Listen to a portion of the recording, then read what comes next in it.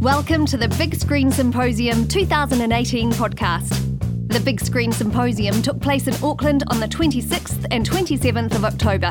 Please note, while many of the speakers used clips in their sessions, we've edited these out to better suit the podcast. In Kenyan filmmaker Wanuri Kahiu's keynote address, she explores the Afro bubblegum movement. What if our art, our stories, our voices were more about celebrating joy than overcoming suffering? Would we think ourselves more worthy of happiness? Using examples of joy traditions and cultures expressed through African art, Wanuri presents an argument for the zeitgeist of joy and hope. Thank you so much. It's such a pleasure to be here. And it's such an honor to be in such a beautiful country. You have a beautiful, beautiful, beautiful country, and we're privileged and glad to be here. So I've been invited to speak about what I believe is the current zeitgeist, which is a zeitgeist of joy. And if you don't believe it is, I'm hoping that the next couple of minutes convinces you. So I recently made a film called Rafiki. It's a coming-of-age film about two girls in love and the change their love brings to the world around them. Making the film reminded me of a Lucille Clifton poem that asks, "What have you traveled towards more than your own safety?" I often wondered about that question. What had I traveled towards more than my own safety? And what will I travel towards more than my own safety? Making Rafiki gave me my answer: joy. I traveled towards joy, creativity, and freedom of expression more than my own safety. I made Rafiki in 2017 after submitting the script to the Kenya Film Classification Board, who issues licenses to shoot films. Once the film was completed, I submitted it again to the Kenya Film Classification Board for a rating. Instead, they asked me to change the end of the film. To them, the ending was too hopeful. The ending suggested that people in same-sex relationships can be accepted in Kenya. This was not the impression they wanted the film to leave. They would have preferred the end was more remorseful. That was their word. Joy and hope was not the message they wanted the film to send, and as a result, the film was banned. That means the film cannot be distributed, exhibited, broadcast, or possessed within the Republic of Kenya. To the Classification Board, the film was not a reflection of the spirit of our time, and we were not ready to see images of ourselves that did not fit in the approved status quo. In that instant, the joy I tried to preserve in my film became an act of dissidence. Choosing joy vilified me among family, friends, people in my community, and my nation. I have family members who still do not speak to me because of a film they have not seen. Joy was not a safe option, but still I chose it. The Film Classification Board seemed to forget that as an artist, all I am is a reflection of the time I live in, and any work I create is made at the right time. And as an Afro bubblegum artist, I choose to create fun, fierce, and frivolous art full of hope and joy, because I live in a time of joy and abundance, as well as protest and survival. The Afro bubblegum genre is growing, and it's now becoming the norm, the language of young modern artists. Apart from using it to describe our own joy and hope-filled work, we now use it to record past traditions and modern joy cultures. Afro bubblegum is changing the perspective of us, people of color, and advocates for fun, fierce, and frivolous views of ourselves through art. Afro bubblegum art creates, commissions, and curates non-agenda pop art. Art for art's sake. It is imagination-first art that gives us the possibility to imagine more than pain and suffering. And not all art is Afro bubblegum art. It must pass a test. In Afro bubblegum art, you cannot have two or more Africans who are sick or dying, in need of saving, or who are hopeless, desperate, or lost. As people of color, we've become used to seeing ourselves or used to our imagination weaving tales of woe and damnation. Perhaps this is one of the reasons that the majority of African cinema is so hurt-filled. So much so that a friend says you don't wake up in the morning and want to watch an African film because you expect pain or malice or hopelessness.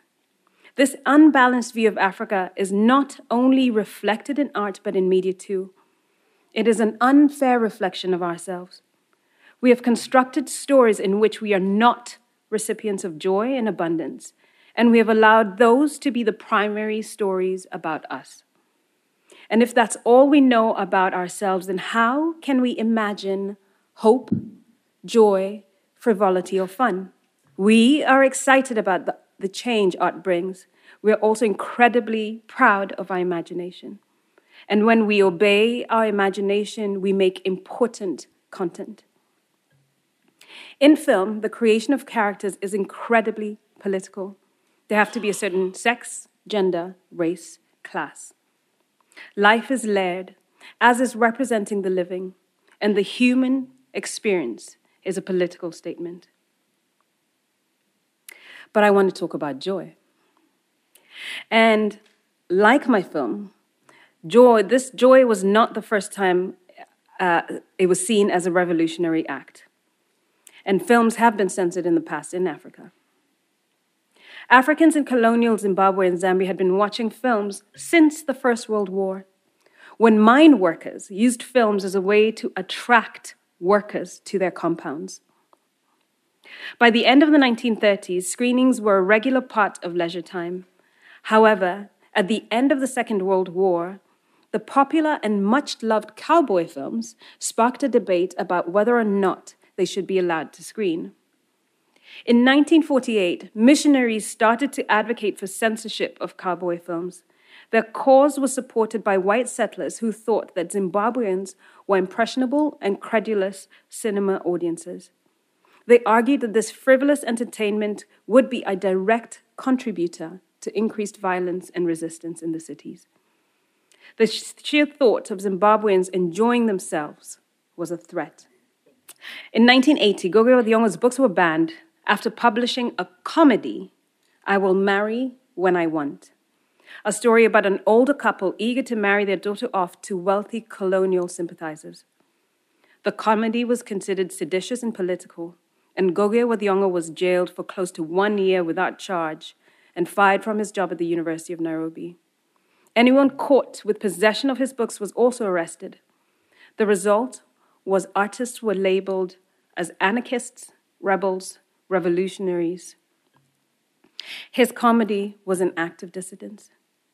That too, according to the authorities in charge, was not a reflection of the time and therefore had to be suppressed.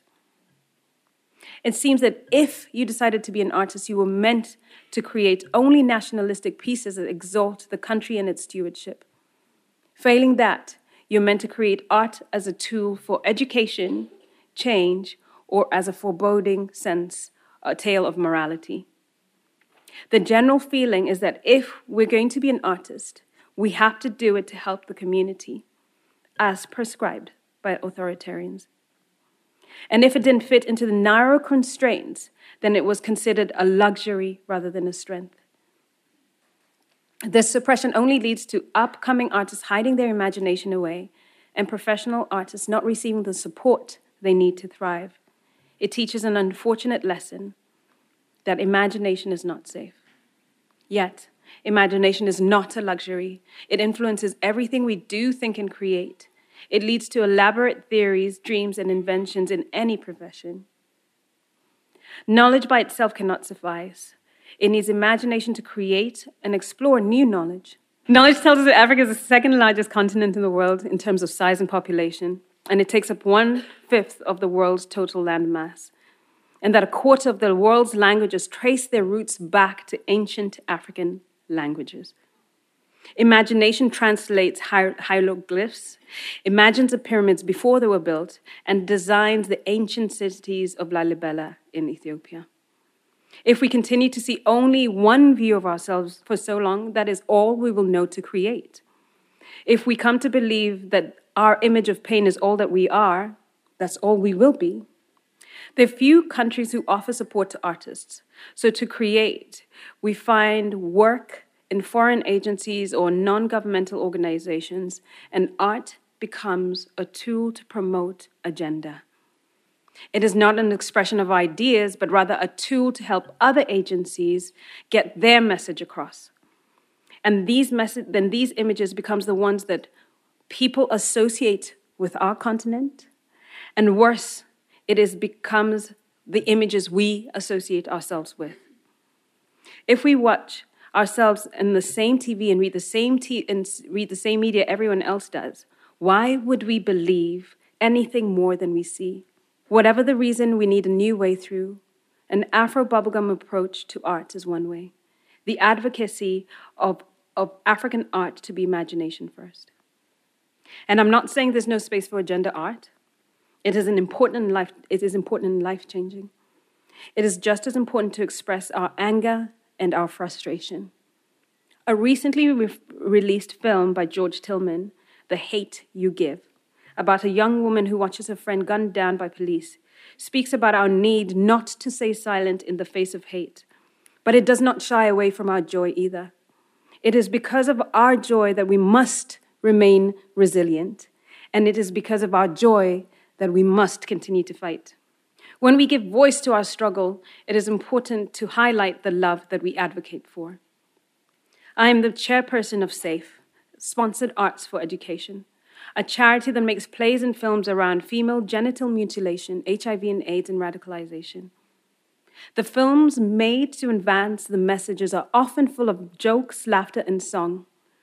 They are much a celebration of life as a message of change. As a result, the community theater and films made by SAFE have managed to decrease the rate of female genital cutting in some areas by 60%. Next year, as a result of SAFE's efforts, the organization has led an alternate coming-of-age ceremony for girls. This means no more cutting for women in the community, and the elders and men are also in support of this practice. It's a huge milestone in the community that could not have been achieved without the incorporation of community agenda-led joyous art. Like the work SAFE creates, we have found many other Afro bubblegum examples of joyous tradition art experiences, and perhaps this transformation has been long coming, and the current joy zeitgeist we see in African art is as a result of this Afro bubblegum culture that has always existed. Near Lake Chad in northern Niger, the Wodaabe people come together at the end of a rainy season to celebrate the Festival of the Nomads.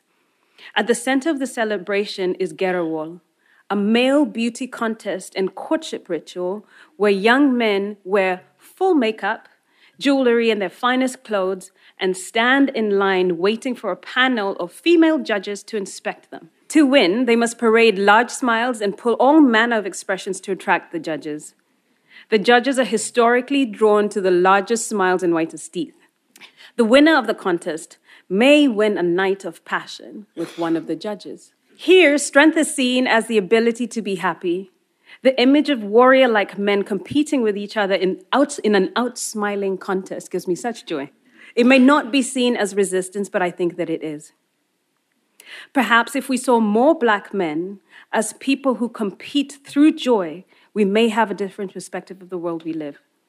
The stereotype would change. We would remember that we have the ability to thrive, that we are everyday superheroes. Between the 1960s and the 1980s, African film magazine comics or lookbooks were published across Anglophone Africa. The comics were vibrant, fantastic, and fun. They followed the adventures of superheroes like Son of Samson, Cobra, the serpentine Shiro, and the Spear. An African crime-fighting hero who had a charming way with girls and a deadly way with thugs. The magazines were true Pan-African collaborations. They were written in Nigeria, photographed in Swaziland, edited in South Africa, printed in Kenya, Ghana, and distributed in the West, East, and South of Africa. Hundreds of thousands of each issue was sent across the continent to avid readers who would line up outside Drum magazine to get their copies. These lookbooks published in colonial Africa and apartheid Africa demonstrate the importance of frivolity in times of hard political struggle. We saw ourselves as heroes. It gave us strength and a sense of purpose. If Son of Samsung and the Spear could overcome evil, we too could go through our days with renewed confidence. Seeing is believing, and the superheroes gave us the radical hope to see a better future. In Ethiopia, a young artist called Zawash King creates images of himself dressed in traditional dress and jewelry. He says that in traditional Ethiopia, there are many people who dress in different ways, and only recently was there concern about men dressing in robes. His photography has caused ripples, and his work is something he travels towards more than his own safety. He does it in fun, but often the response is anything that is more than that. Osman Mashari, a mixed media artist in Kenya, did the same thing. He reimagined people and made them superheroes through his work. In one series, League of Extravagant Grannies, he highlights retired women who were once industry and government leaders. His images create awakened curiosity about our gender politics and power dynamics. In his next series of Grannies, he took ordinary women from Nairobi and made them high fashion models. The people featured in his work have said it has changed their lives. They have a renewed sense of pride. They felt seen and acknowledged in joyful ways. His work was most recently selected to add to the African futurist narratives around Black Panther. He created stories about people through his art, giving them new myths based on old legends. Letitia Kay has also found a new way to create her joy culture. She uses hair art. It is intelligent, quirky, whimsical, and light. Her art gives us access to an Africa that is hopeful, playful, and full of creativity. And I often wonder what would change if we thought of ourselves as that. What if these images of Africa were used for NGO messaging and foreign policy communication?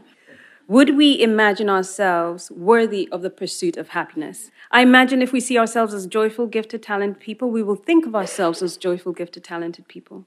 Letitia's work makes me smile, and though I've never been to Abidjan, I imagine there are others like her who share a similar sense of humor, and I feel I know them. If we were to interact often with these images of people of color, our perception of Black people would change. And given joy is the inhibitor of fear, we would find more commonality and ways of associating with each other than differences. I often think that if people were connected through joy cultures by sharing what they enjoyed the most, how they cook, how they dance, how they smile, we would have a better, more cohesive understanding. Joy changes perspectives. And in my life, when I can truly make fun of someone and they of me, and we can laugh at each other despite where we come from, then I know we have the capacity to work together, to live together, and to grow. It is hard to understand people who do not understand your humor. Steven Pinkerton, in his book Enlightenment, argues that we are in the best part of human history. The standard of life is better. It's never been better than in the history of humanity. The death toll due to war, infant mortality, sickness has dropped. Literacy, civil rights, women's rights, LGBT rights are better than they have been. I'm not saying that we don't have a long way to go. We do, but they're better than they have been. In comparison with our past, we are doing much better in all areas except one: the way we communicate about ourselves. This area is far worse than it's ever been. It may be access to information, the ability to share stories, but one thing we have done in our recent history is lean into stories of fear and insecurity. So we believe that we are living in a fearful world. We do not share enough stories of our success and triumph and seek connections through our combined strength. Our social capital, that is our ability to trust each other, work with each other, invest in foreign business, is therefore affected.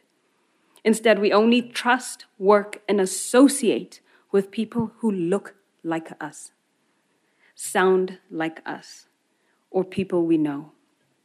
How can we expand our experience of ourselves or others if we stay within the safe and comfortable experiences of ourselves? When Afro Bubblegum succeeds, neo-African artists like Dennis Osadebe will be the way we imagine Nigerian life, Nigerian police, and Nigerian people. His work will remind us that imagination is not a luxury but a necessity, and we have the ability to experience shared humanity through our joy. Work like Dennis would be used to communicate our dreams. His art would be the reason different people want to work together and want to ensure a greater standard of life. This is not the Nigeria you read about. This is the Nigeria inspired by grace, honor, and understanding. His Afronaut series has images of Africans thriving, being funny and playful. His images are a part of fun and frivolity that is underrepresented and underappreciated and underpromoted in Africa. It should inspire us to feel worthy of happiness and adventure. It is what we want to think of when we think of Nigeria, and when we recognize we are all contributors of global joy cultures. His safety is questioned by people who ask him to get a real job. Nigerian-American writer Nnedi Okorafor does a similar thing.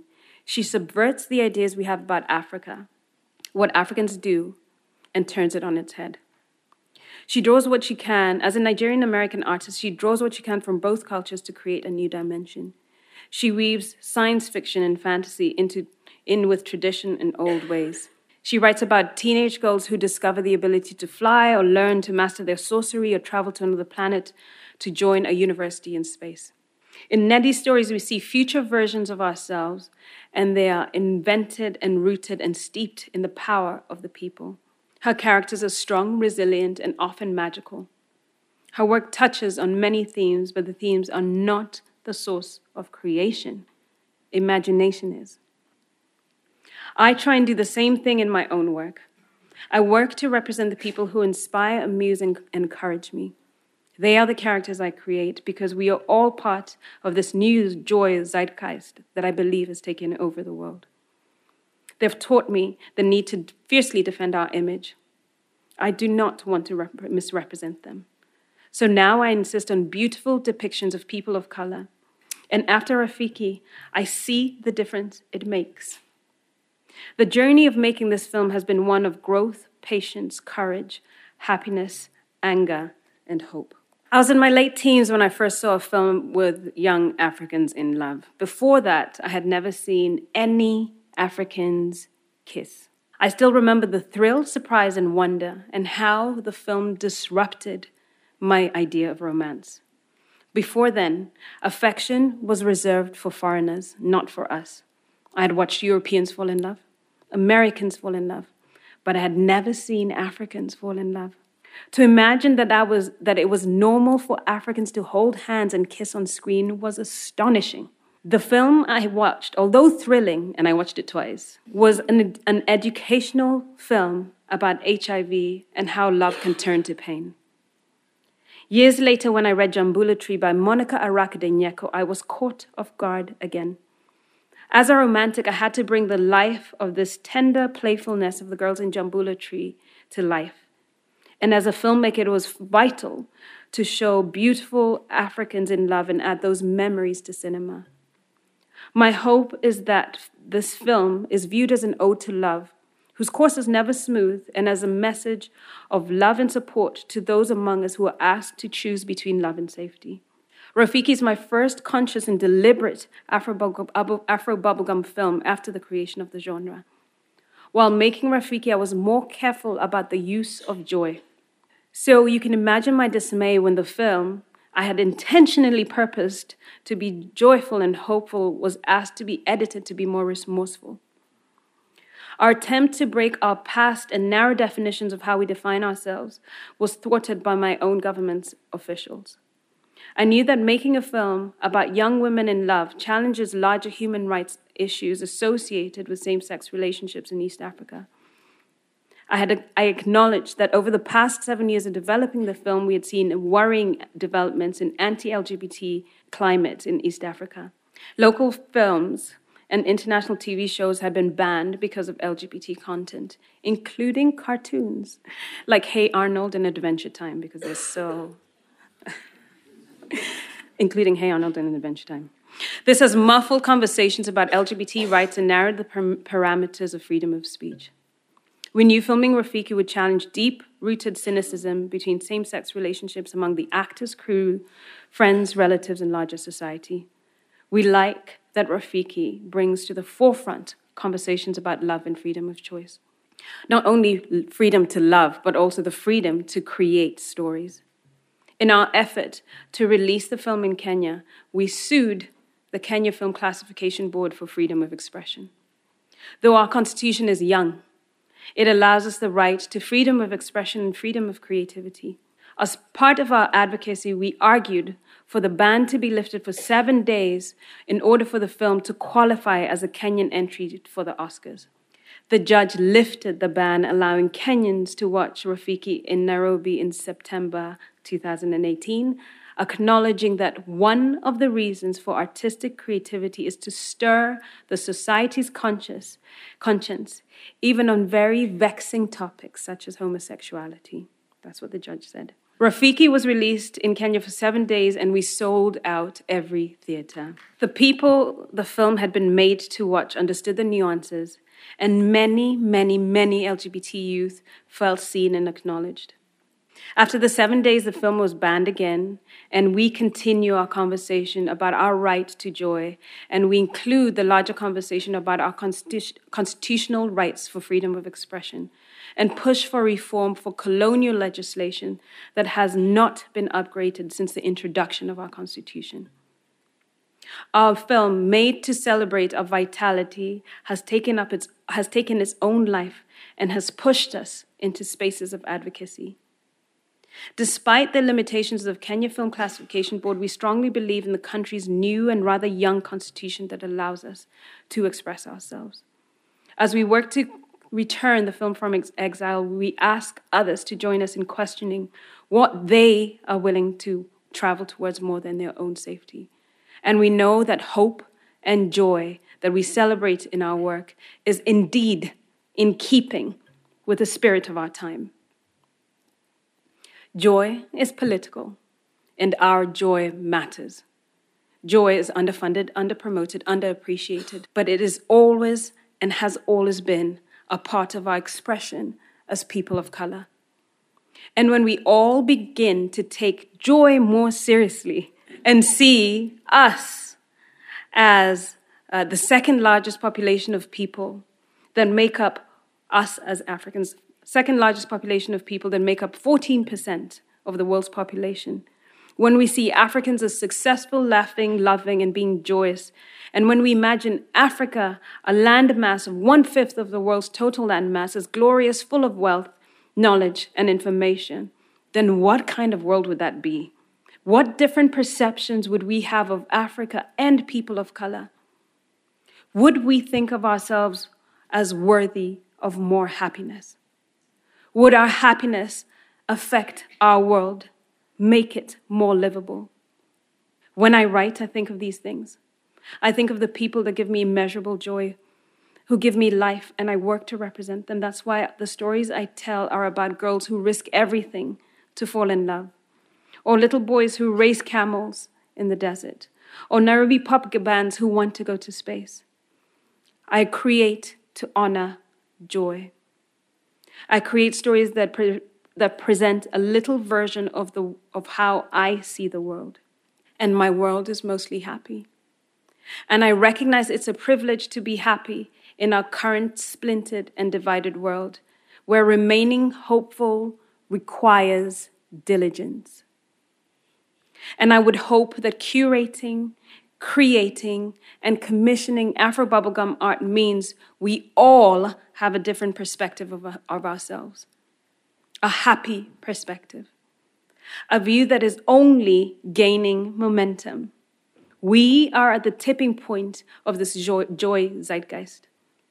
If Africa is joyful, Imagine what it means to the millions of people locked in myopic definitions of their own world and their own experience. We are the stories we tell ourselves. Though my story lives in exile outside my home, the joy as a result of the film is still felt. Our stories must reflect the reality we want to be a part of, a happy reality. In order to do that, we must actively and diligently create positive, glowing, successful images of ourselves. What would you travel towards than your own safety? Is silence, dark tales of morality, loss of art, loss of joy, loss of love, would that push you more towards and further than your own safety? Maybe some of you would never have to choose, but if you did, think, what would you travel towards more than your own safety? I travel towards joy. Thank you. This session is presented by New Zealand On Air. The Big Screen Symposium is brought to you by Script to Screen and Janda. We would like to thank our event partners, the New Zealand Film Commission, New Zealand On Air, Images and Sound, Screen Auckland, and Stage and Screen Travel Services. Voiceover was provided by Samantha Dukes and music by Poddington Bear.